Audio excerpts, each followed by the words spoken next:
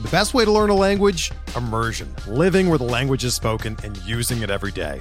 But if that's not in the cards this year, you can still learn a language the second best way, and that's with Babbel. Be a better you in 2024 with Babbel, the science-backed language learning app that actually works. Don't pay hundreds of dollars for private tutors or waste hours on apps that don't really help you speak the language. Babbel's quick 10-minute lessons are handcrafted by over 200 language experts and help you start speaking a new language in as little as 3 weeks. Babbel's designed by real people for real conversations, and their tips and tools are approachable, accessible, rooted in real-life situations, and delivered with conversation-based teaching, so you're ready to practice what you've learned in the real world. Here's a special limited-time deal for our listeners. Right now, get up to 60% off your Babbel subscription at babbel.com/Blue Wire. That's 60% off at babbel.com/Blue Wire, spelled BABBEL.com/Blue Wire. Rules and restrictions apply. All right, everybody, before we get started with this episode of Benched with Bubba, if you love the strategy of season-long fantasy sports and live for the short-term gratifications of DFS, then you have to try out Weekly Fantasy Sports WFS on Owner's Box. Head on over to rotoballer.com/box and sign up today. Weekly Fantasy Sports is the best of daily and season long. It keeps you engaged through live drafting and new multi-week games. Owner's Box will also be paying out users who bring their friends on board. Watch the real money rewards pile up through their first ever 3-tiered referral system. Add friends, create groups, and rank up to elevate the trash talk and competition to the next level. But that's not it. Owner's Box will be matching your first-time deposit of up to $500 for any depositors through January 4th. Just head on over to www.rotoballer.com/box and sign up today to claim your $500 bonus and join the new wave of weekly fantasy sports. Now, to this episode of Benched with Bubba.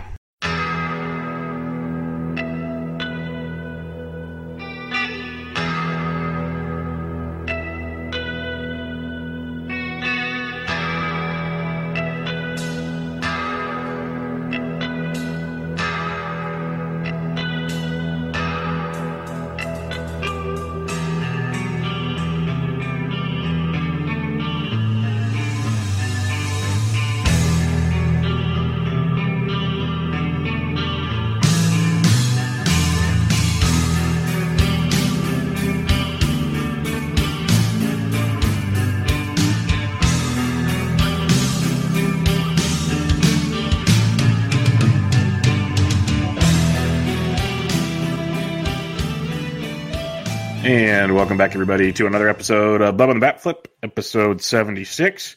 Position previews are done. Season starts in just over a week. So we are going to review our heavy player shares. We still have a few drafts to go. I think Toby's got another main event, at least one more, maybe two. And he'll tell you about that shortly. But I know I have a few more drafts to go. But we're going to give you the basics of it. You should have an idea of who we like by now. But if not, we'll tell you some more. You can find me on Twitter at BDentric and my co-host, as always, on Twitter at BatFlipCrazy. Toby, how we doing, my friend? Bubba, we're doing pretty well. You know, we're in the thick of it. Mm-hmm. We are in the thick of draft season, and it feels pretty good. It's a little exhausting as well, I think. But I've got my Phillies. I'm donning the Phillies cap today in honor of the patron saint of catchers, JT Realmuto. What did he do in his first at bat back? Here.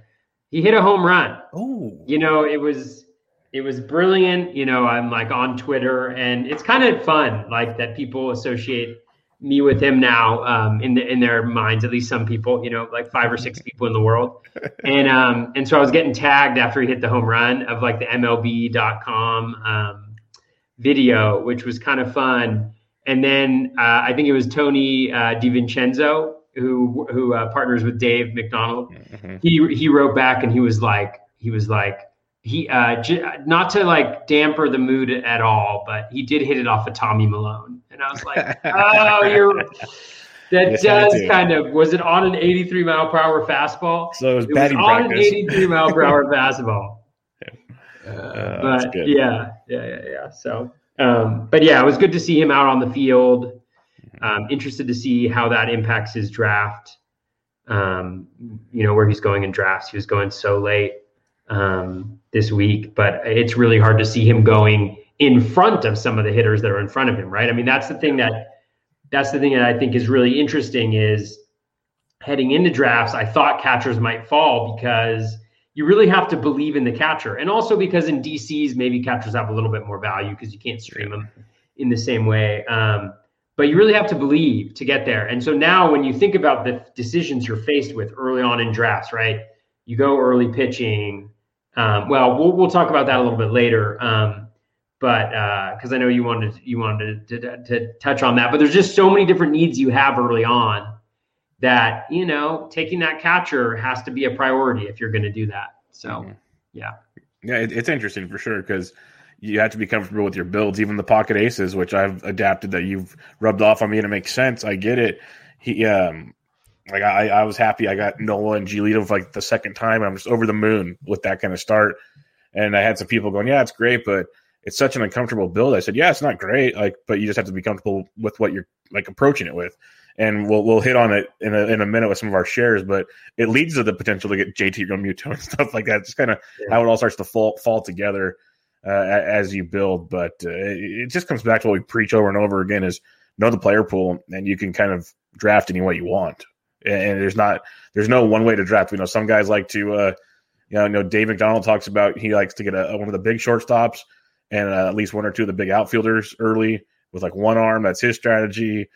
Some guys are going for the full house right now. There's different ways to do it. So whatever works for you.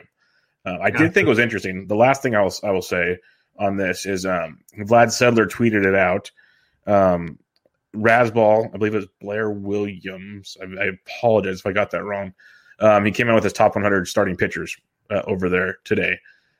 And Vlad read the article and he tweeted out, he said it was very interesting. I think it was in the last 17 years of the main event. No main event winner has drafted a starting pitcher in the first round, or maybe the overall winner, maybe the overall. Because I'm like, it can't be just a main event because you've won a main event. So I was reading on that doesn't make sense. I think it's the overall. It's the overall. Crazy.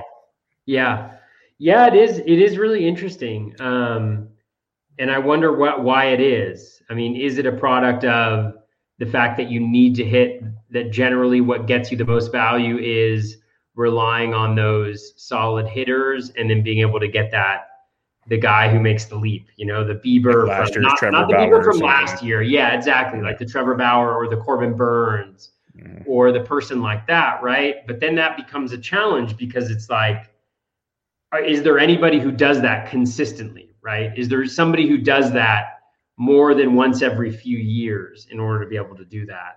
On a consistent basis. So it's super interesting. But, and I think you need to, I think my strategy is a little bit different this year. I've mentioned it before. In my first main event draft, I did not go pocket aces. I was fortunate enough to get Cole at 3, and then I went a couple hitters before, I think I went 3 hitters before I took my next pitcher. And so you need to be, I think, you need to be able to you want to look at the player pool and figure it out. But then it's also like that happens. But in my main event where I finished 9th overall, in that main event, I did pocket aces and I missed on my first hitter, which was Andrew Benintendi. So if I hit on Benintendi, it's a different story, right? Yep. Or, if I hit on Blake Snell, who was my second round pick in that. So it's just, it's a small sample size that we're working with, but also obviously 100% of people have won it, taking a hitter in the first round. So what should happen in drafts from now on? Nobody should draft a pitcher in the first round. That is my dare to the main event fantasy baseball community out there. Nobody has ever won a main event taking a pitcher in the first round. So don't be that guy. Don't take the pitcher. It's a 0% chance you're going to win if you take a pitcher in the first round. That's my PSA. Yeah, I thought of you immediately when I saw that tweet. I was like, that's interesting. Like it stood out because we talk about how much pitching goes up, especially in the main event, and there's a lot of well-respected guys that take pitching early. So it was like, So maybe this year, Toby, you change that. You're going to win the overall. See, there you go. You're going to change it and be like, hey, the first right here. On the back of Garrett Cole. Me and Garrett Cole, my first main event team. That's a good back. That's a good back. The sunset. That's a good back because Garrett Cole, monster. Even hey, Aaron Boone let us know that he thinks Cole can throw 200 innings. Thanks, Aaron. We didn't need your blessing, but I think we appreciate it. So, yeah. That's good to see. But let's talk shares, and I know we'll go down rabbit holes on that, so I'll stop us here. And we're going to go position by position, talk about a couple guys here and there. We're probably going to share some of them because it just kind of happens. We talk so much about stuff. I think it seems like I'm starting to draft a lot of guys you have, and all of a sudden, like we're mentioning guys before the show. It's like, oh yeah, I got a lot of that guy too. And it's like, oh, okay, well there we go. So, bright minds think alike, Bubba. Yes, exactly. And we also, I want to preface this now.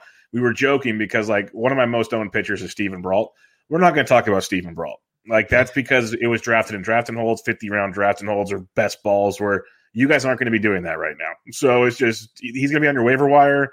He's even hurt right now, I think. So that's awesome. But stuff like that to keep in mind. So Toby, start us off. I have him on 12 of my 15 teams, Steven Brault. Yeah, and so you have 15.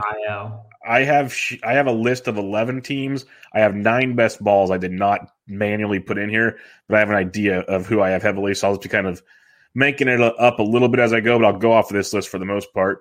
So 11 drafts for me, 15 for Toby. Toby, who's your most owned catcher? My most owned catcher. Now, this is actually kind of fascinating. I'm not laughing. It's not JTR.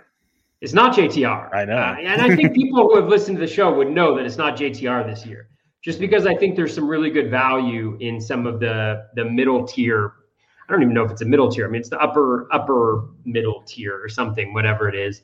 But I actually have my most shares, and this is going to tell you my approach to catchers this year. And I'll caveat this with there's a lot of draft champions leagues, which I target catchers a little bit more heavy than I might in a different league.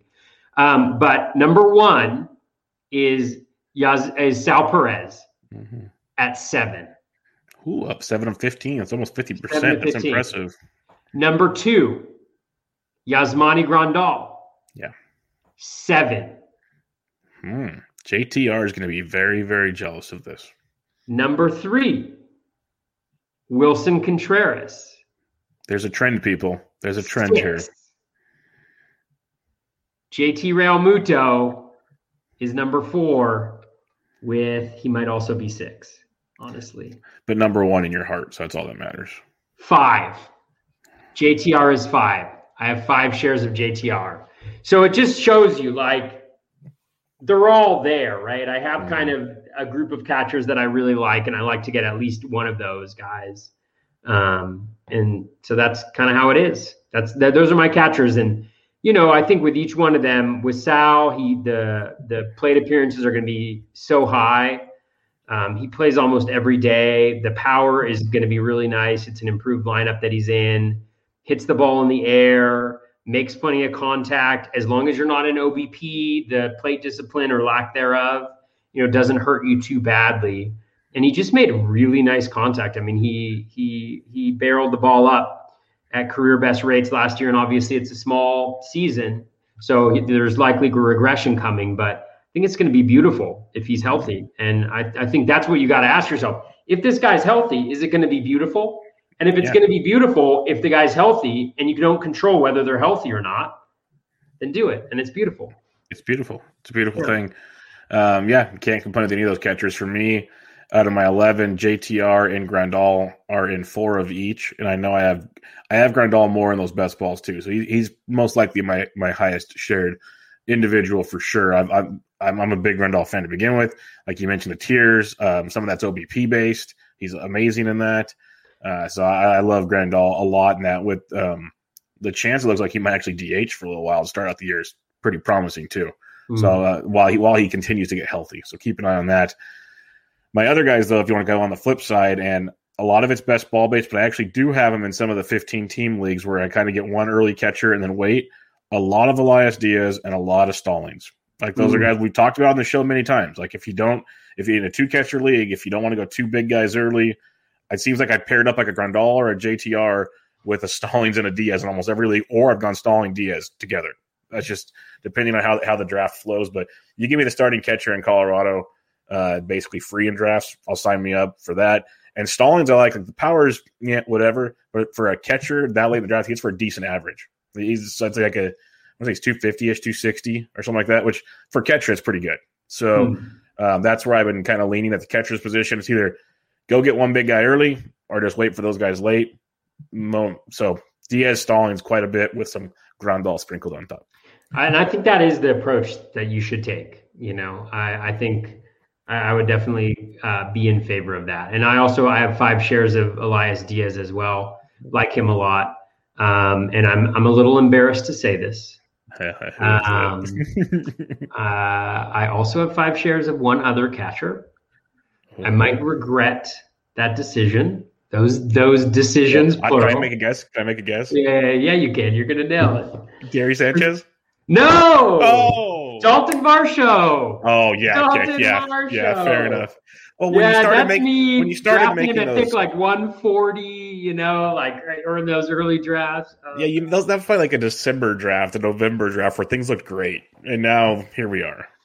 Oh man, that and Leody Taveras is going to be the death of many draft Champions League teams of mine. Yeah, I don't want to talk about Leody. That's a stinger. That's a tough one. I mean, he hasn't lost the job yet, but.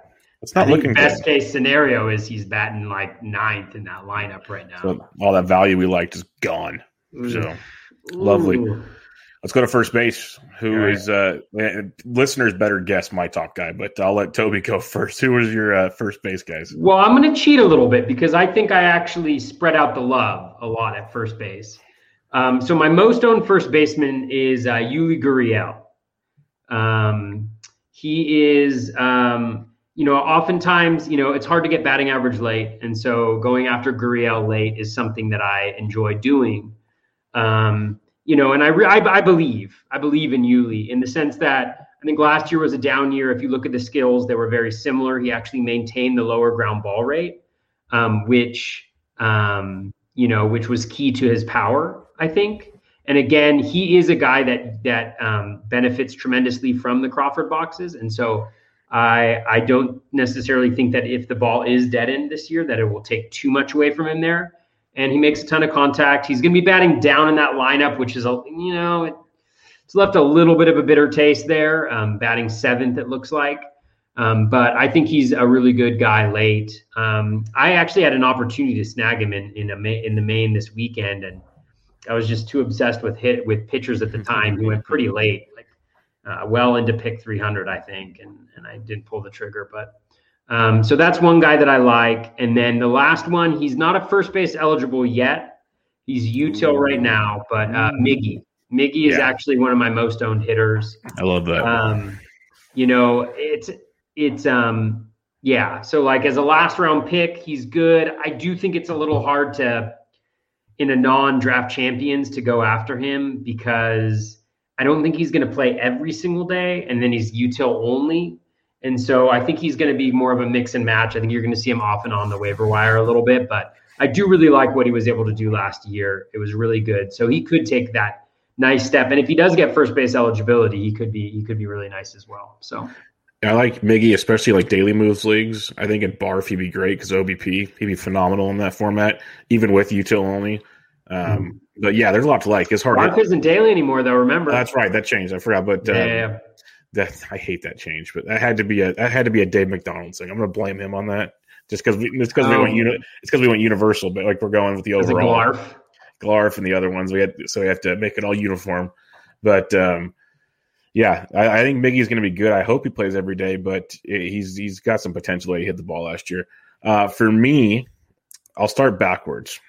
I got a lot of early Rowdy Tellez. I backed off a little bit, but I'm starting to get kind of excited again, which is scary. So we're going to see. I might grab another share or two the last week because it's just, man, the whole team's injured. Exactly. I can feel it in my loins that he's just going to start pounding the baseball. And when everyone comes back, he's hitting too good. He's too good not to play. And Grichuk's free in drafts. So we don't need to go in there, but he's free in drafts with these injuries. Springer grade 2 oblique strain. That's nothing to joke about. So that's going to be interesting. I mean, Bubba, when you can feel it in your loins, you have exactly. It's meant to be. Yeah. So Rowdy, I have some early shares of, but Christian Walker and Jesus Aguilar. I have 4 and 5 shares of each. I get them late, kind of as if I missed out on guys or a corner infield option. Big fans of them. Talked about them quite a bit. But my most rostered first baseman, and Art came into the chat and guessed it right away. Ooh. And anybody should, yes. I've said it a few times now. I need to buy a Phillies hat because I rostered a lot of Phillies, and the main one is this man, Rhys Hoskins. Reese's Pieces is going to be very, very important to my season-long fantasy baseball situation. So between OBP leagues and non-OBP leagues, I still think he hits like 250 to 260 and hits all kinds of home runs and drives and runs. The offense is too good in Philly. I love everything about Rhys. People are just down on him. I guess they're still worried about the injury, but I'm not. Like they say he's healthy. He says he's healthy. I'm not going to let that worry me. Maybe I should, but I'm not. So Rhys is my guy. I have a ton of him. We'll see how that goes. Little known fact about Rhys Hoskins is that Bubba and I competed against Rhys Hoskins at trivia for my brother's nonprofit organization, and I think we beat them. We did, and it took a lot of energy for me not to get to the group chat and say, "Rhys, I love you." Like it really did. No, I'm just kidding. You should have. You never know what'll happen. I should have been like, "Hey, Rhys, not saying I like you a lot, but if you look at my shares, I like you a lot. So can we make this happen this year?" We should have made that our Zoom background was our shares percentage on NFBC with Rhys Hoskins at the top right there. And Andrew Knapp. I have drafted quite a few shares of Andrew Knapp in my DCs as well. Always important to get JTR's backup. A good guy too. He was playing trivia, wasn't he? Knapp? Yeah, he was playing too. Yeah, that's actually how Rhys Hoskins was a part of it. Oh, okay, that's what it was. My brother coached Andrew Knapp when he was at Cal. Gotcha. So that's how he's involved with the organization. Yeah. Gotcha. Because Rhys is a Sacramento guy, or maybe I'm wrong. I think you're right. I think he is. I think he's from Sacramento or that area somewhere. Elk Grove, Citrus Heights, something like that. You gotta look that up. Yeah, I'm pretty sure. But yeah, everybody join the Rhys. I'm telling you, I should know this. He went to Sac State. He played college at Sac State. He was born in Sacramento. That's what I thought. I thought he was a Sacramento guy. Yeah. High school. Who did he play? Oh, he played for Jesuit. Oh, he went to private school. Oh, he went to private school. Man. That's right. One of those guys. Man. Yeah, you remember those Yolo days. County boys. Yeah, you remember those days. Boys. I mean, Davis, Woodland. I mean, our arch rivals are Jesuits. So yeah, we made fun of Jesuit because they beat everybody up because they paid for their kids. Yeah. They brought in all the kids from all over the Sacramento area. I may be wrong, but I feel like J.P. Howell went to Jesuit, who was a major league pitcher with the Rays and stuff, and he was in the bullpen with like the Dodgers and everything. Mm-hmm. So I want to say during one of the playoffs, Woodland played Jesuit and Howell pitched against Pedroia. I want to say that's what took place, but could be wrong. Yeah, he totally was. Yeah, he totally was. I remember all the scouts were there watching him throw a bullpen, and I'm sitting there in high school going, "What in the world's going on over here?" Yeah. So, man. Wild times, everybody. But back to our shares. Second base, Toby. Who do you have heavy shares? Because this is one of those positions. This can get spread out, I think, because it's kind of all over. But what do you have? You're smiling like you have a pretty heavy dose of someone. I have a heavy dose. I have a heavy dose of someone, and the heavy dose is maybe headed to the injured list as well. Oh, no. Oh, no. Today was an up and down ride on the Starlin Castro Express. No. Yeah. I have a lot of Starlin Castro. I have a lot. Well, by far my most owned second baseman. I think I have him in 8 leagues or something like that. Just as a late batting average guy, who's going to be in a good lineup. The challenge with him, so he was second base. So earlier today, he played at third base today. They're giving him reps at third base because they don't believe in Kieboom, right? They're like, Dave Martinez even said Kieboom's working on his swing, something or other. And so I was like, my guy's going to get second, third eligibility, middle infield, corner infield. And then like 3 innings later, it's like he leaves the field with trainers after trying to extend from running from first to third. So remains to be seen what happens there. But he's my number 1 guy by a lot, more than twice as often as anybody else. And then I have a bunch of second basemen that are kind of scattered around there afterwards. Whit Merrifield is one of note. Obviously, a guy I drafted in my first main. this weekend, who I obviously like a lot. A guy who batting average and stolen bases, if that's what you're looking for in a draft, if you've gone two starting pitchers or you're looking for those two categories, always a really solid option there. So those are my second base. Kind of a little bit of a bummer. I'm actually, had quite a few of my heavily owned draft champions guys are not looking great. Steven Brault being one of them, we discussed earlier. So that's going to sting. But I'm just glad he's like pitcher like 14 on the roster. That makes me feel better. But still, you kind of rely on that guy once in a while. Second base for me is spread out down below. One guy I'll give an honorable mention to that I snagged in a lot of best balls late for second base outfield eligibility is Adam Frazier, leading off for Pittsburgh. Snagged him in a lot of spots. Just leadoff hitter, plays every day, multi-position. But my main man, another multi-position guy, but I know for a fact when I was drafting him, it was for second base. But he plays all over the place. Leading off for the Cardinals is Tommy Edman. I have a ton of Tommy Edman, and it doesn't feel great taking Tommy Edman, but it's one of those, he's going to hit leadoff. He's going to play every day. The flexibility is awesome to have, especially in NFBC formats. And he's going to, steal you maybe 10 to 15 bags, maybe more. He's going to hit you 10-ish home runs. He's not going to crush you. He's going to be just kind of a steady Eddie. I don't see him jumping off the page anywhere, but he's going to kind of fill a little bit each column for you and not crush you. So it's not a sexy pick ever. Like, it really does not feel great when you have like big boppers over here, another pitcher over here. But when you look at your team and go, if I don't take Tommy Edman now, it's going to get real murky real quick. Or do I roll the dice and hope Colton Wong or someone like falls? Because as the draft season went on, like Wongs and Castros and those guys, they started getting jumped all over the place. So it was not consistent where you were drafting. So I was like, taking Tommy Edman, we're moving on. So lots of Tommy Edman for me. Yeah, and Edman's a guy who I really liked early on in the year, and then I kind of faded away from him, which I think tends to happen, and it may just be a fear of like too much exposure or something like that. But yeah, I think what you mentioned is key. I have just as many shares of him as I have of, or maybe even more of Witt, I think. Mm-hmm. So yeah. And I guess the other one, I won't go into it, but I know I have a good, like probably 4 or 5 total shares in my 20 teams of like Jose Altuve. That's a guy I've been gambling on around 9 or 10. So that be another one. Let's head to the hot corner. Third base. This is a fun one, and you don't have to mention the one if you don't want to. You don't have to. I understand. But third base. Doom and gloom. Yet again. Most owned third baseman, Evan Longoria of the San Francisco Giants. Longoria actually last year I had him on all my teams. He was sneaky good. The StatCast metrics were great from a batted ball quality perspective. The barrel rate was excellent. Hitting the ball hard on a consistent basis, underperformed. Those StatCast metrics, but still performed admirably. Plays every day. Really just like a plate appearance guy I was targeting in later rounds of draft champions, just to make sure that I could keep up in the plate appearance game if folks got injured. And in some instances, he was my either third baseman or my corner infielder, at least my first, the first one on my list. So that's a little bit of a bummer. The next one for me, actually, I wasn't thinking of him as one. I was thinking of him as a second baseman, would probably be Tommy Edman there. Mm-hmm. But the guy I was going to mention otherwise was Alex Bregman.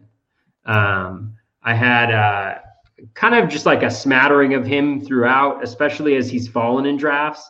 I mean, he's gone pretty late in some of the drafts here.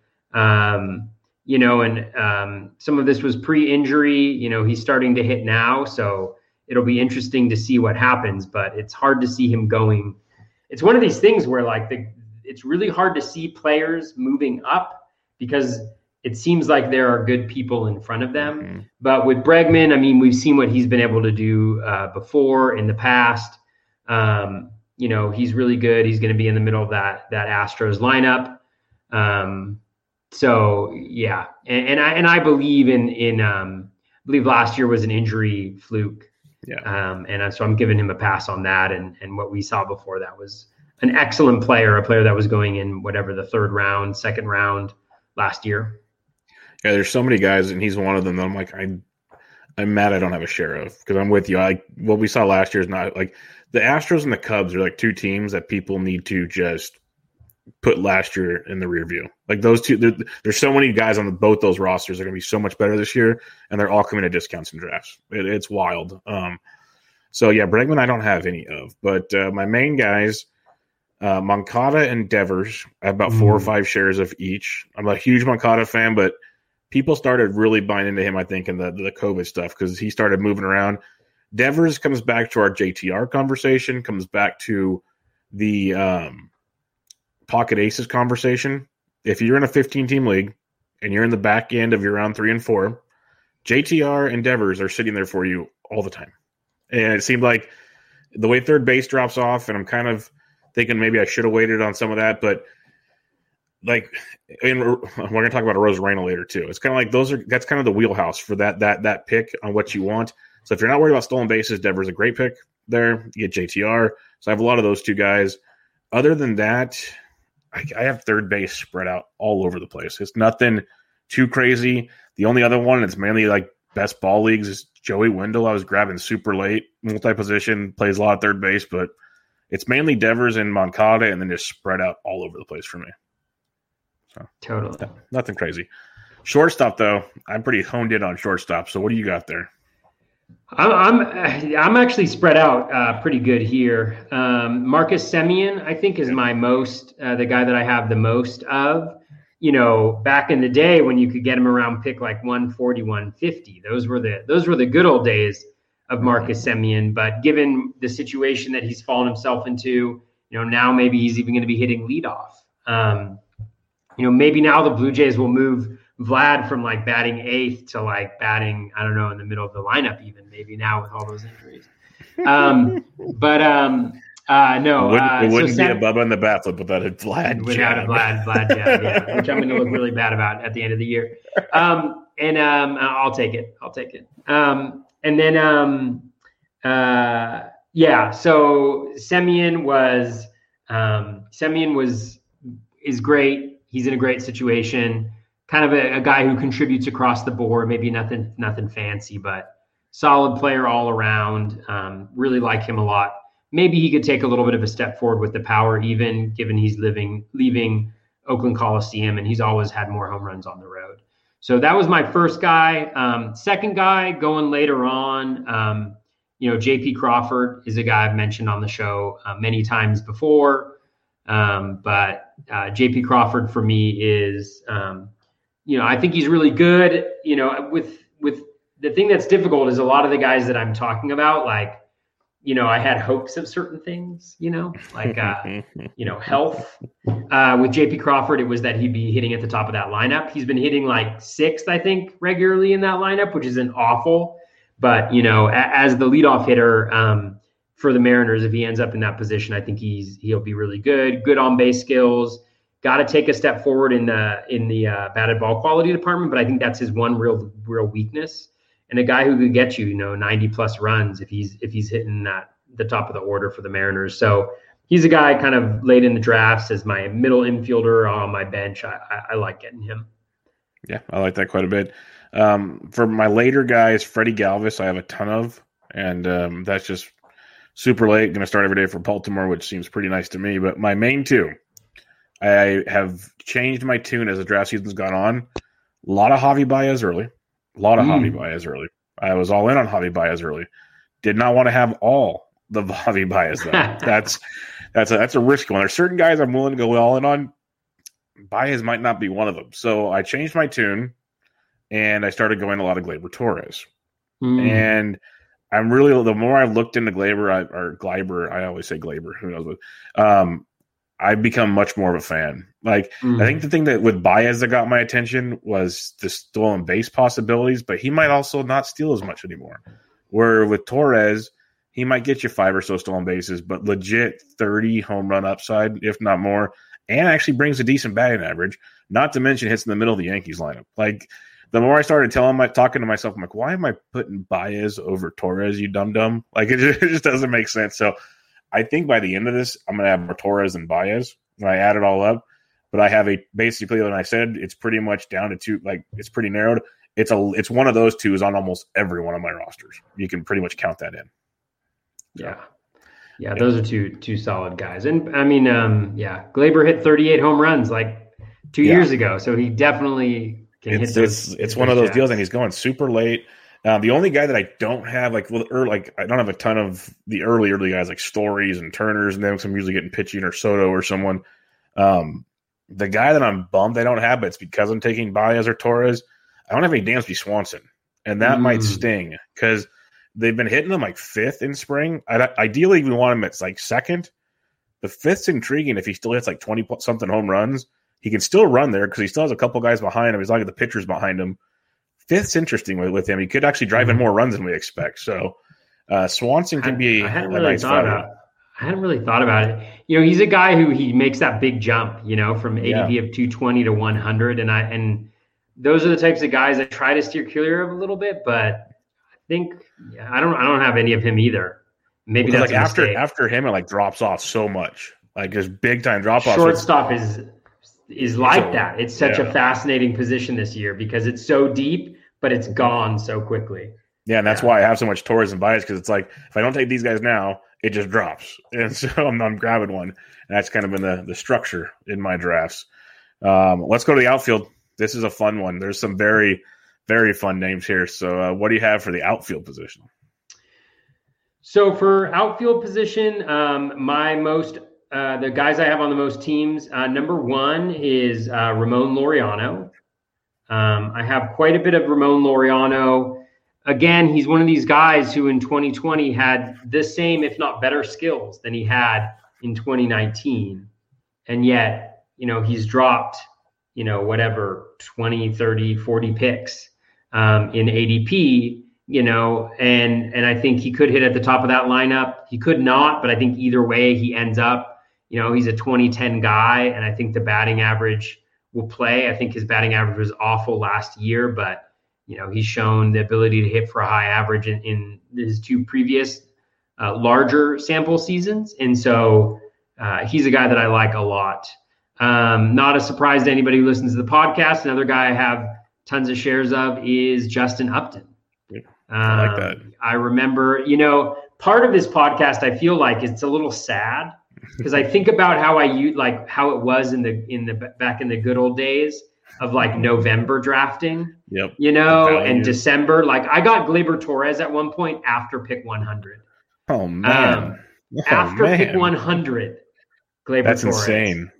And then I also for Upton, I got Upton around pick 400 for a little while. That's why I have so many shares of him. Now he's like pick 285 or whatever, Wow. But just the way I tend to build teams, I'm a little light on power. Towards the back end of the rounds, and I'm grabbing him, if I am light there. And he's obviously had a terrific spring, which has helped out. He had a really good closeout to 2020. So he's a guy that I like a lot. And then the last one, who I really like is, who I have a bunch of shares of, is Gregory Polanco, who again, won't be a surprise to anybody, but I just think that Polanco, he's got kind of, it's boom or bust, but the boom could be really good, as we've said for however long. But the price is a little bit more appropriate at this point in time than it has been in the past. You've had to kind of pay that in the past, and now you're getting a little bit of a free shot. So those are some of the guys that those are the three outfielders that I think those are the ones, at least what I tried to do was focus on the guys that are actually like relevant now, because I could give you all the guys that I draft towards the back. I could give you a lot of Jason Bossler, for the Giants at third base. But I thought I would make it a little bit more relevant for our wonderful listeners. So those are the three outfielders that are kind of in a draftable range that I find myself having the most shares of. Yeah, I like it. Polanco, I've slowly bought in on just for the price alone. Like you said, he's not costing you a fortune anymore. So if he struggles again, you just drop him. It doesn't kill you. But what he's done in spring training and listening to him talk about saying he's finally healthy and can actually focus on playing baseball for the first time in years says a lot to me. And it's just kind of showing on the field. So I'm intrigued there. For me, it's three guys: Mark Canha, ton of Mark Canha between OBP and regular. If he's hitting second, he actually will steal some bases too to surprise people. He could get you maybe 10 steals, which would be insane. But power, going to score a lot of runs at the top of that order. So I have a lot of Mark Canha. Great in OBP too. I have him in every single OBP league I'm in. So do I. Every single one of them. So I've reached. Well, you don't have him in Barf. Okay, Barf. I forgot. I have him in Tout and the other. I got him in Barf. Yeah, so you win that one. You win that one. Fair enough. Fair enough. No, it's fine. You win. Aaron Hicks. Lots of Aaron Hicks. I was an Aaron Hicks believer for years now. I've been an Aaron Hicks believer, and I've enjoyed the pleasures and the pains. There's no doubt about that. But I don't care if he plays 110 games.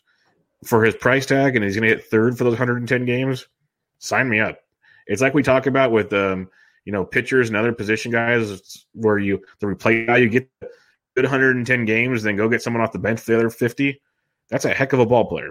So I've taken a lot of Aaron Hicks as well. And then last but not least, these guys are tied, so I'll take the one I wanted to mention earlier, Randy Arozarena.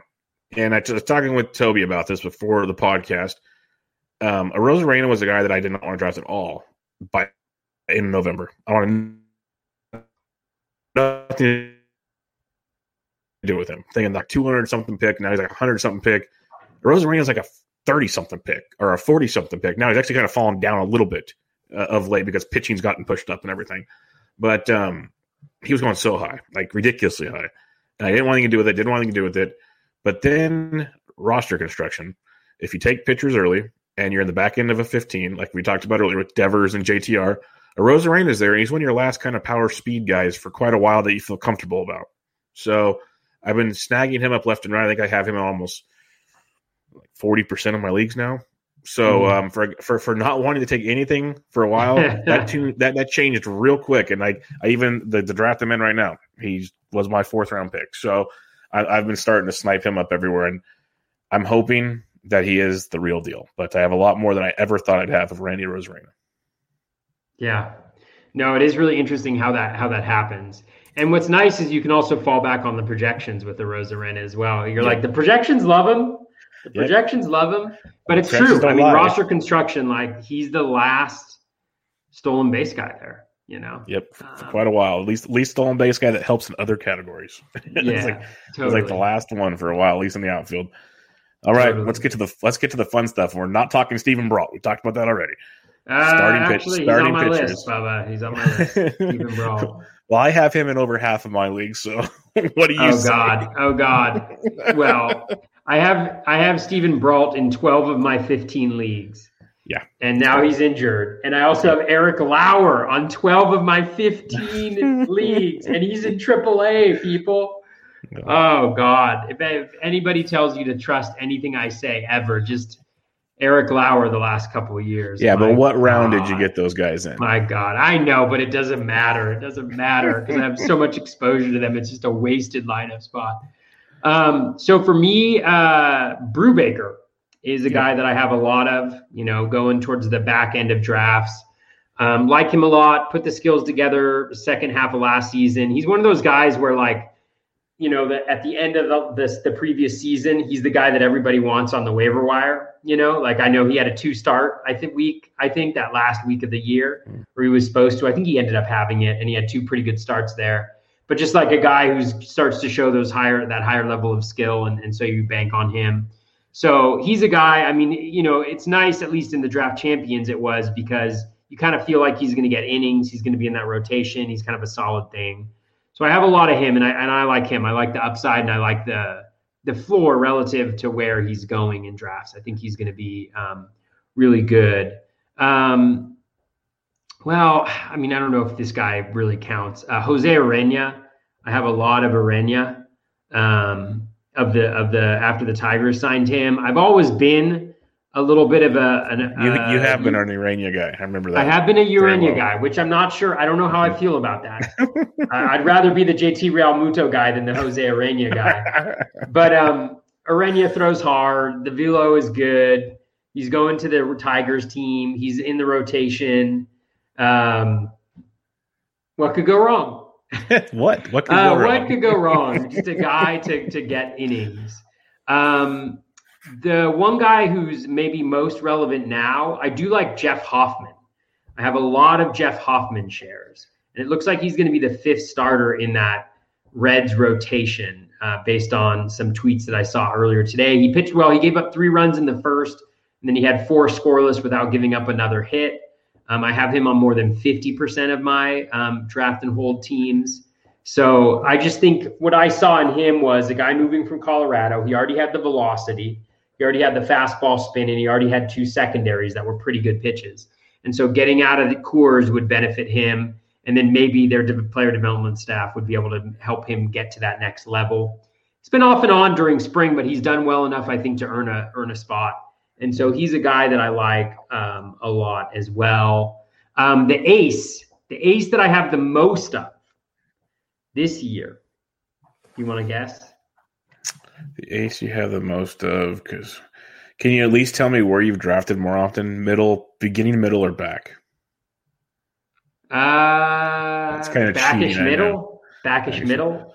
Okay, so the most you have, I'm going to go with Aaron Nola.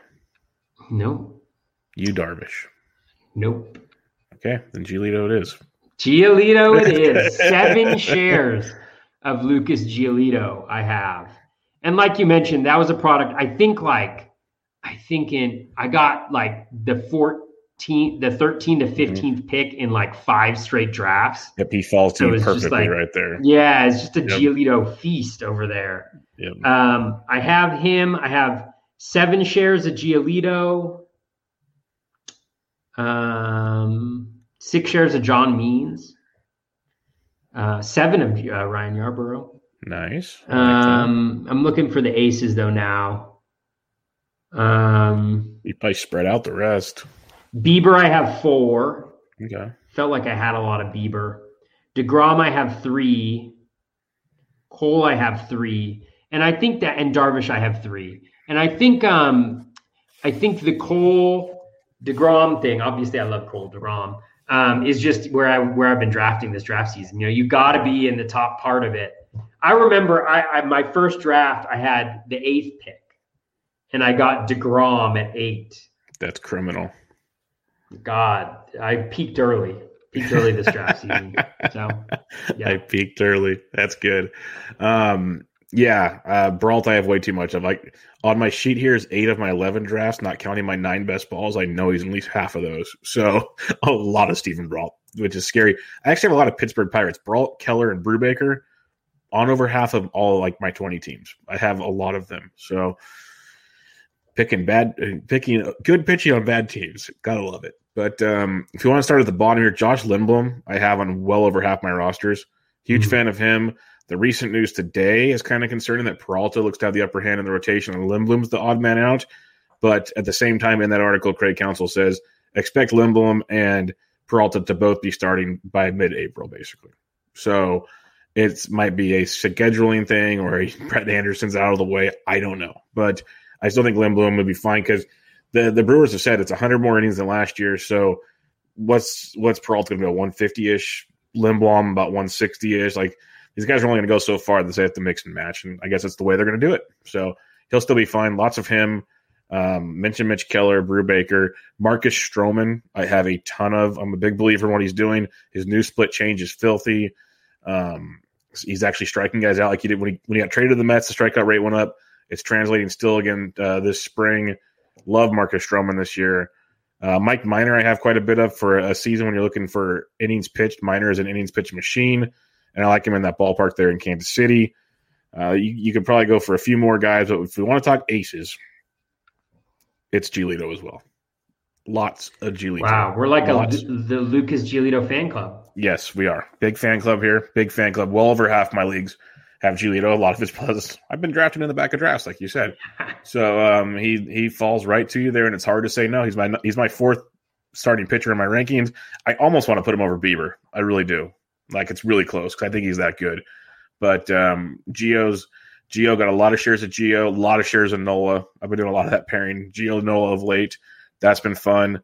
I don't think I have any Darvish, which is kind of weird because I like Darvish a lot. Very little DeGrom and Cole because I just haven't been drafting at the front, which just hasn't happened. and then an okay amount of Castillo, but it's mainly Gio and Nola. If we're talking aces, those are my main guys. And when Gio wins the AL Cy Young, we're going to be very happy people, Toby. It's going to be wonderful. It's going to be outstanding. It's going to be great. Although, I don't know. You're going to win the overall. Now that I have Cole in a main, I want Cole. Well, he can be runner-up. They could have a great race, both throw 200-something innings. For sure. It's going to be outstanding. Relief pitching. Now, this is going to be fun because it's either you go early on a guy or you're spread out with a bunch of late darts, especially in DCs and stuff. So what do you have for relief pitching? Yeah, relief pitching isn't going to be a ton of fun. One guy I have a bunch of is Chris Martin of the Braves. He's probably I think he's one of my most owned, like at least useful relievers for this part in the draft. He just, I think he'll probably get some saves. He doesn't walk guys. He strikes guys out. I think he's a really good pitcher just generally. So I don't mind having him on my team because of that. But then he also maybe provides access to saves, although Will Smith has looked great as well.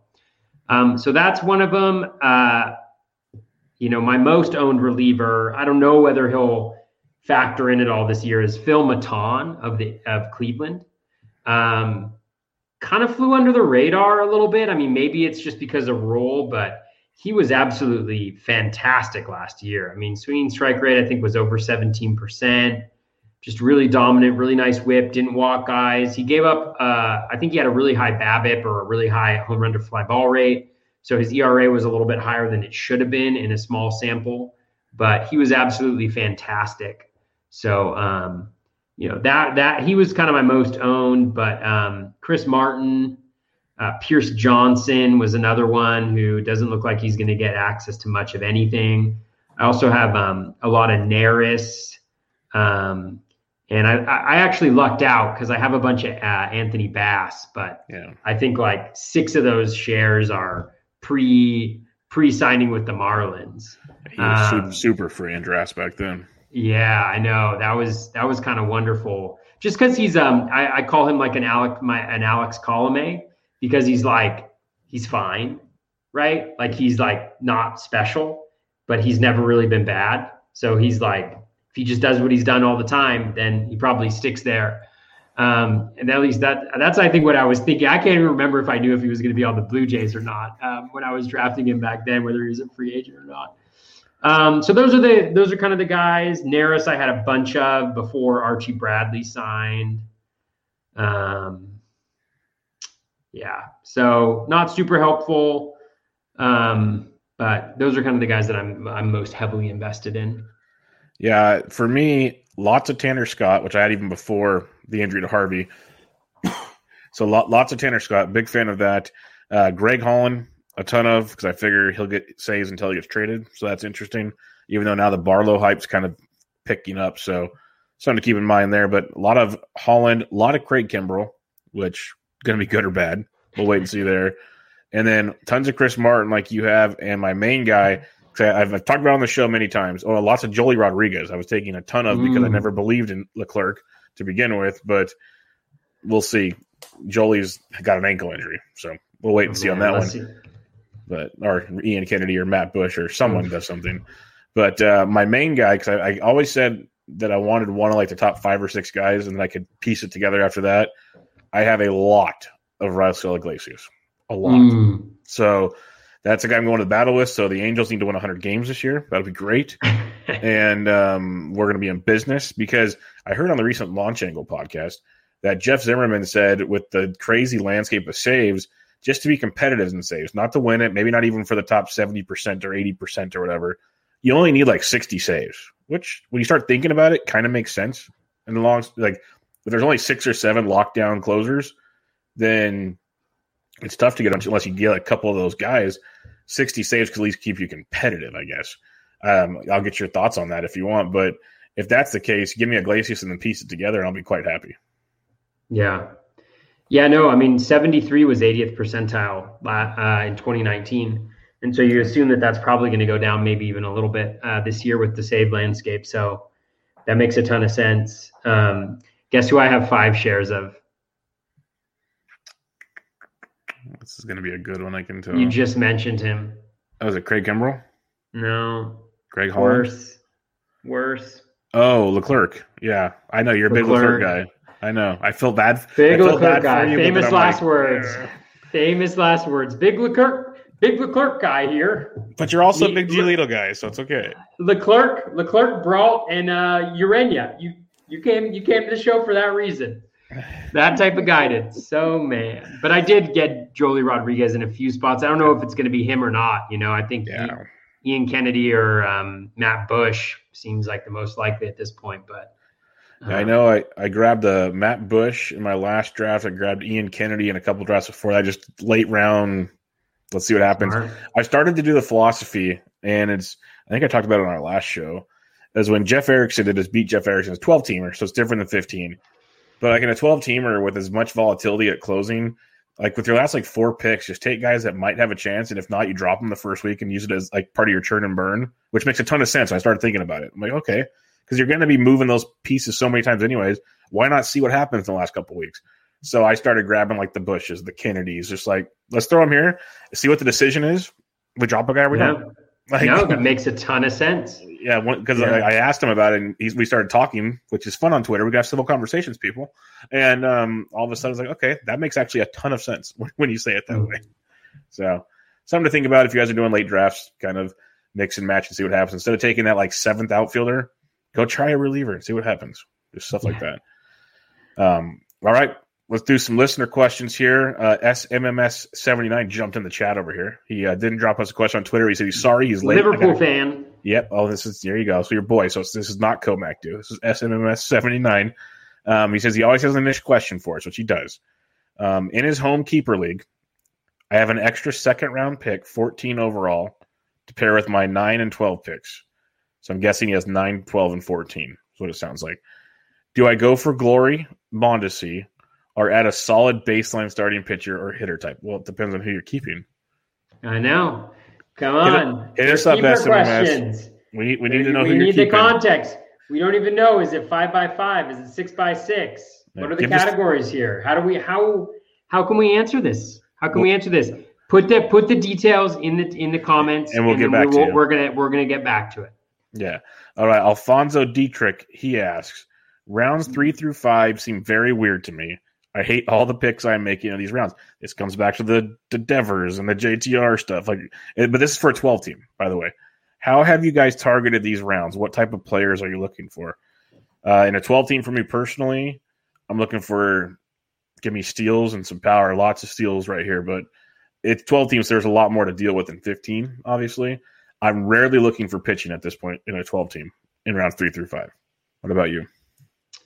Yeah, I mean, in rounds 3 through 5, it depends what I did in the first 2 rounds, obviously. But, I think speed and batting average. I think speed and batting average combos are done pretty much in the 3rd round of a 15-teamer. In a 12-teamer, they go a little bit deeper. So, they go through the 4th round, I think.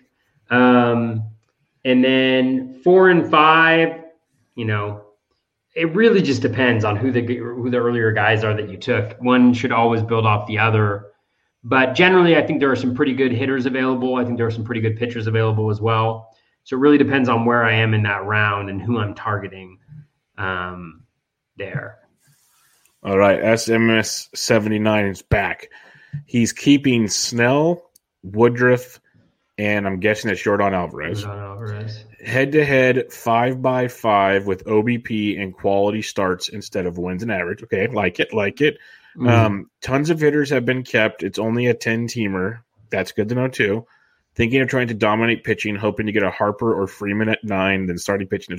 Yeah, I like that idea. If with what he's saying, if it's legit, there's that much bats gone, and you can get Harper or Freeman at 9 still with all the keepers, and then you can go pitcher at 12 and 14, I like it. Yeah. What about you? I don't get Mondesi. If it's an OBP league, yeah, especially a 5x5 and it's OBP, do not get Mondesi. And with quality starts being so tricky, though, it is head-to-head, though. Yeah, but head-to-head, that's I wouldn't worry about it. Well, because he could just win you stolen bases every week. Yeah, I wouldn't want it because he's not. Yeah, but he's also not consistent. So there's up and down. I don't play head-to-head, so don't listen to anything I say. Part of me, like with quality starts being so challenging, I would go get those ace pitchers right there. Like, get those guys that are more often than not throwing 6+ innings, because that drops off very quick. Yeah, I definitely add at least one top-notch starting pitcher right there. If you can get Harper at 9, I mean, Harper is legitimately like a top 10 in OBP overall pick, he's a not monster. even including keepers. So how's you he can not get Harper, kept? definitely get him. How's he not kept in this format? Yeah, and I mean, I would say try to get another stolen base guy there that's not Mondesi. And I know what your valuations on your spreadsheet say, but one thing about valuations is that tells you what his value is, but then you think about, okay, how does that impact the picks that I take later on in this draft, because I have to compensate for this massive OBP strain, you know? So that's what I would say right there. I'd say grab one more top end pitcher for those quality starts. That'll give you 3 pretty decent ones. One that I'm a little iffy on in Snell, and then grab two good hitters. That would be what I would suggest. I like that quite a bit. And he also mentions keeper rules. First year Trout's available. So this sounds like it's probably year 4-ish, 5 of this league. So now all the big guys that got taken earlier are starting to become available again, which is fun. It's fun. Yeah. So I dig it. Just real quick, we don't have to go deep because you said it many times, but B Krogman 33 asks, he's in the chat, says, I love you, Toby, but did you change your stance on Vlad? I'm praying the launch angle increases. You've talked about this many times, but give Krogman your cliff notes on this. Yeah, I mean, I don't think that I have to see what he's doing in spring training, but it's such a small sample that we have, and we have such a long historical sample. I mean, even with Vlad, I mean, if Vlad were to get his ground ball rate to 45%, which is still worse than league average, that would be like one of the biggest decrease in ground ball rate from year to year in a long time. You know, Ketel Marte, I think, was 9%, and that was just absolutely massive. So let me even see. I'm just going to see if so Vlad Guerrero Jr., I don't want to give feedback to you. So I'm going to go to the expanded. So let's see. Vlad Guerrero Jr., so his ground out to air out ratio right now, which is very good for him, is 0.83. 0.83. So essentially for every so like essentially like almost 1-to-1 ground ball to fly ball, right? So if that's the case, right, that's about I want to say like a 40%. I don't know. I can't figure it out. Whatever, like 0.8 would be like 40%, I think. So like 40% ground ball rate or something like that. But we're talking about 3 plate appearances, guys.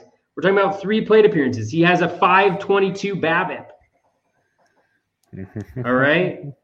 He's got an 18% walk rate. He's got a 6% strikeout rate. You know, like these are all great things, but like we're talking about 33 plate appearances that he's had so far. And so we can't really take anything substantive out of that. And so there's a lot of reasons to be really excited about Vlad, like the weight loss and that freeing him up and making him faster and making him hit the ball in the air more, making him more flexible, making him tap into that power. That's all really good things, you know, and I think there's two different ways to think about it, right? For me, I'm like, I don't see the upside as being that high because I don't see the stolen bases from him. And I think the batting average will be hard to get to with his existing profile. But at the same time, and I think Vlad Sedler, who likes Vlad, had this tweet like, you know, you can't say I'm not going to pay for it unless it's happened, because if it's happened, right, he's going to be going way higher up. Yep. But for me, that profile, I am not going to pay for until I see it happen. Because if he does not take a serious leap forward, then it's just another guy. He's just another guy with a prospect pedigree and a really nice name that doesn't contribute that much to my fantasy baseball team. So I'm looking forward to him. That's my approach. I'm sticking to it. I'm looking forward to him producing one of these days. It's going to be one of these days because Toby's going to be against it forever until he does, pretty much. So I adapt every year. Yeah, every year is different. This is not me rooting against Toby, but for like the fun of baseball, I'm hoping it happens sooner than later because he's so much fun for baseball. But I agree with what Toby says. That's why it's tough to be like, okay, Toby's definitely not wrong because everything he's pointing out makes sense. But man, it'd be so much fun if like him, you have Tatis, you have all these guys like it'd be so cool. But we'll see. James DeVerglio in the chat here. He asks, first dynasty draft tomorrow with 15 minor spots.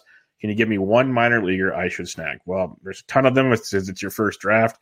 Like Wander Franco's popular. Rodriguez is popular. Kalenic will be up this year. It depends on how far you want to go. For me, and Toby's a very good dynasty player, as you'd expect, but I try to. I'll still have some pitching prospects, but I prefer hitting prospects at all times because pitching prospects get hurt way more often than hitting prospects. So that'd be my 2 cents, but I also try to win now, so I'm not forcing my prospect picks early like some guys will. So if you want, like someone asked me earlier on Twitter today, like, hey, when would you take your first prospect? I said, well, if you want to like sprinkle them in throughout your draft, like round 6 or 7 is fine with me. Like get a good base and go. But you'll see some guys in drafts, they go boom, boom, boom. So what would you say for him? I'll just say more of an approach thing. Because I think you mentioned all the really good ones. There's a lot of really good ones. And it also depends on the format, right? A lot of dynasty leagues are OBP as opposed to average. So you got to know those types of things and know that those details about the players that you're drafting really get in there. So I would say that. I mean, you've heard all the like big ones. So those are the big ones. For me, what I would say in my approach is I totally agree with Bubba. Heavy into the hitting prospects. Go way more hitting prospects and only get pitching prospects that are close to the majors.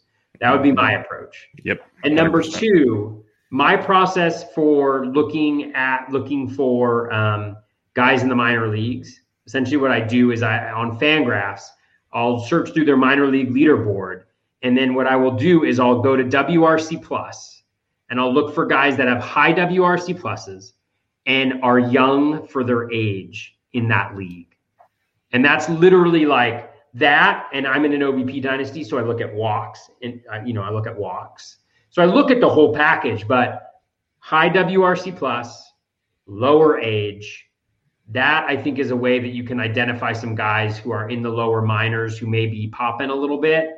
And my approach always, because I want to be competing, is I have a lot of different I get a lot of really young prospects, and then as they kind of bubble up and they do well and they get close to like the top 100, then I trade them for guys that can help me now.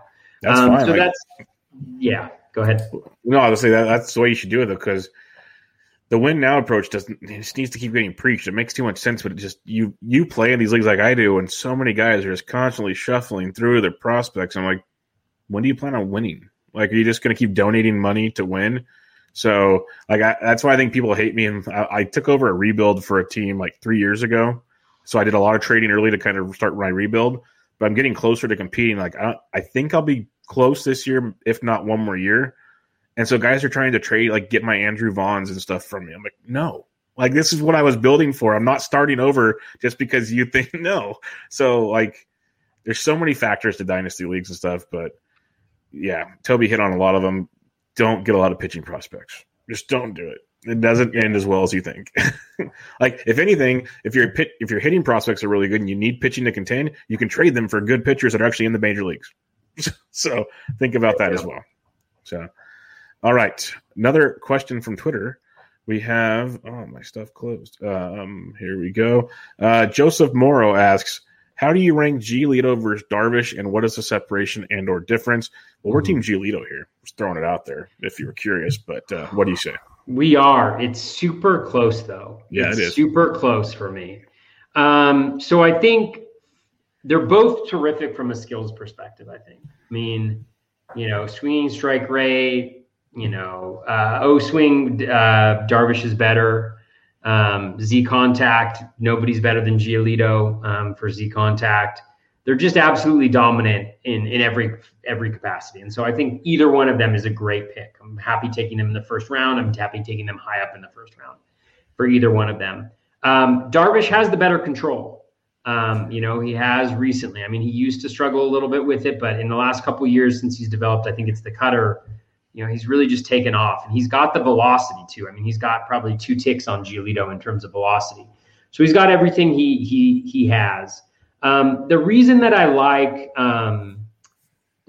Giolito more, number one, is just context and environment. I like the fact he's on the White Sox, right? A really good team that I think is far superior to the other teams in their division right now. And I don't think that there's I think it's not going to be as bad as it was last year, but I still think like when you look at there's not really a team in that division that he goes up against that I worry that much about. Even the Twins. I mean, the Twins last year were a middle of the road offense, right? They were not the Bomba squad from 2 years ago. They were middle of the road offense. And I anticipate that they're going to be something similar this year because there's just a lot of question marks, I think, for me in some of the players that they have there. So their whole division, the guys that he's most likely to pitch against are not that good. And then I think another thing that's key for me is just the injury and age. Obviously, Giolito has been injured in the past, but it's been a couple years now since he's been injured. Obviously Darvish has an injury history, but again, it's been a couple years since he was injured, but he is older, right? He's 36, 34. Something like that. Something he's like 34 or 35, yeah. Yeah. I'll just double check. But he's just older. And then I think for San Diego, it's just a little bit of a tougher context. Like the hitting's obviously really good. But I just the NL West is not the best division, I think. So when you look at like projections like Darvish more, and I can definitely see that. But for me, I just like Giolito, just that slightest bit more. But again, totally happy. Like if I'm drafting in a draft and I'm towards like the middle to back round of the first round, and somebody grab Cole, DeGrom, those guys are gone, Bieber's gone, and Giolito goes, I'm totally happy. The pick before me, I'm totally happy to say to you, Darvish there. So they're really, pick a side. I think they're very close, but I just lean Giolito just that slight little bit because of the context and age factor for me. Yeah, the context is big where he's playing divisional. I like a lot. The age is the biggest factor for me. It's just Darvish, I love him. I'm not the guy saying he's injury prone, but he's getting older. Like it's just the way things work. So I'm going to go Giolito on this one. Anything can happen, but I'm as we've said earlier, big on Giolito this year. So let's hope that actually happens. Matthew Cry asks, 10-team AL only, 4 keepers, 3 minors. When is too soon to clog up your util spot? It's a 10-team. Yeah. 10-team, what is AL only, 4 keepers, 3 minors. I don't really play AL only that much, but I think I wouldn't be – I don't know. It's tough. I got to think about this strategically.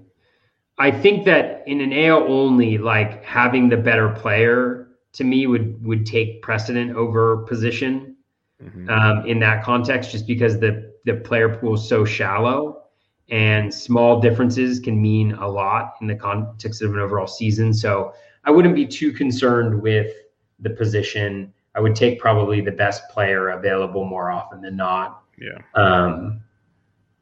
That would be kind of my approach. But again, I don't play a lot of AL only leagues, and so I'm probably not the best one to ask about that specifically. Yeah, I don't play a lot of onlys too, but just kind of thinking about like a larger league, a 15-team league would be like a 10-team AL only. Not quite the same, but depth-wise would be similar.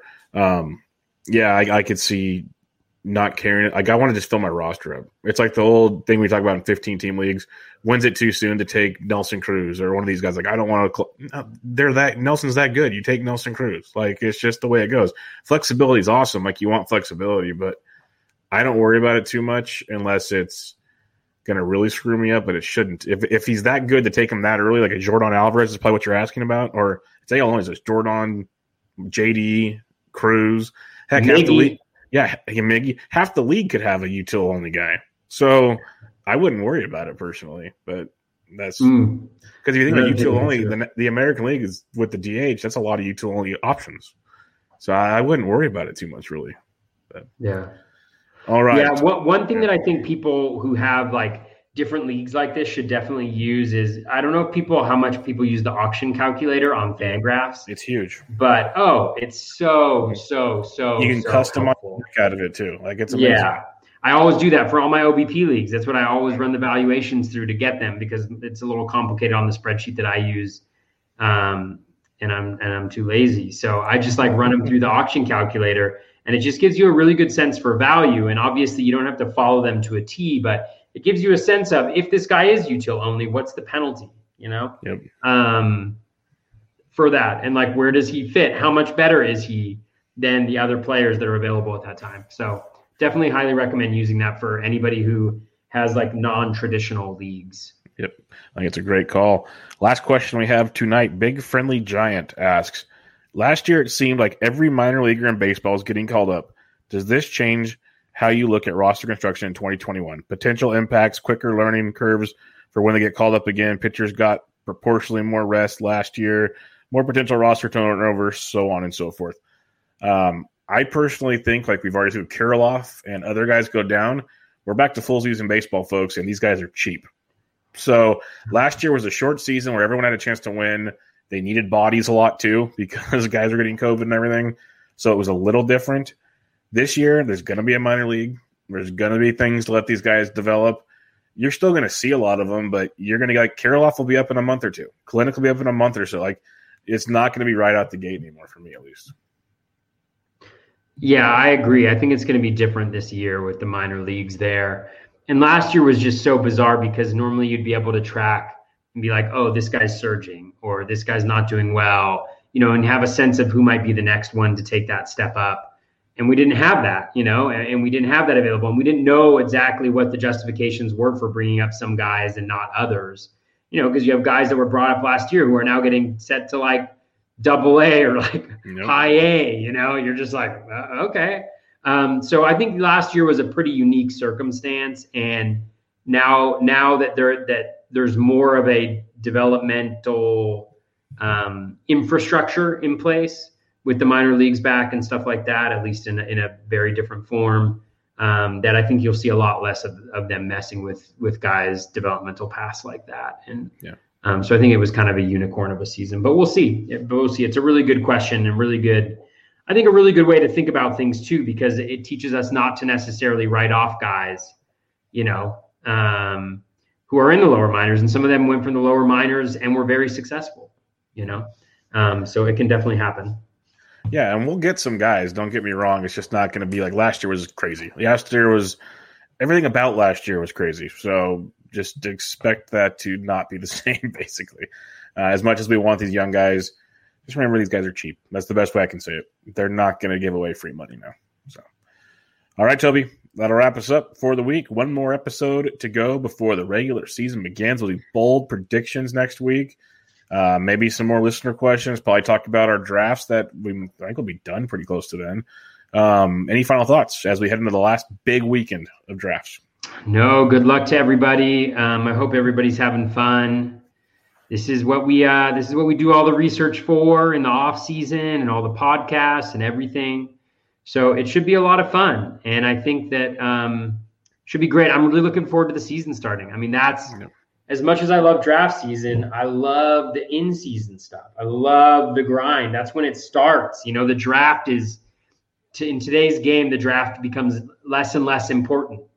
It's still very important, but it's less and less important because you have so many dynamics and so much shifting and, wondering about innings counts and everything like that. So it'll be really fun the next week or two, and then, like a week from Thursday, we'll have baseball. Yeah, we have one of Toby's favorite. Tell Toby's wife that it was cool having the off season because Fab starts this weekend. So we're going to lose Toby for Saturday and the Sunday mornings. That's going to begin.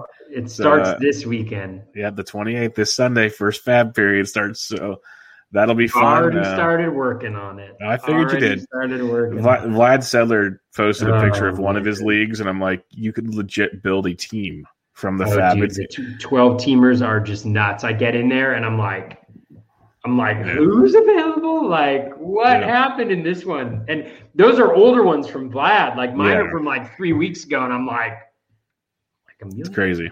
the gun Great. is like on the wire. Like, so we'll probably recap the first Fab period also next week. Kind of get a little chatter on that. That could be fun. Actually, that could be really some fun. of the names some of those names and how much they go for could be quite entertaining to talk about. So just hope you're not in Eric Heberlig's league. Oh, God, I think that's his first name, right? Yeah, that's his first name. Yeah, that's the legend himself. But all right, everybody, you can find Toby on Twitter at BatFlipCrazy. I'm at BDentric. Thanks for listening. As always, give a rate and review to the BatFlip Crazy podcast or the Bench with Bubba podcast, and we will catch you guys next week. This is episode 76. Catch y'all later.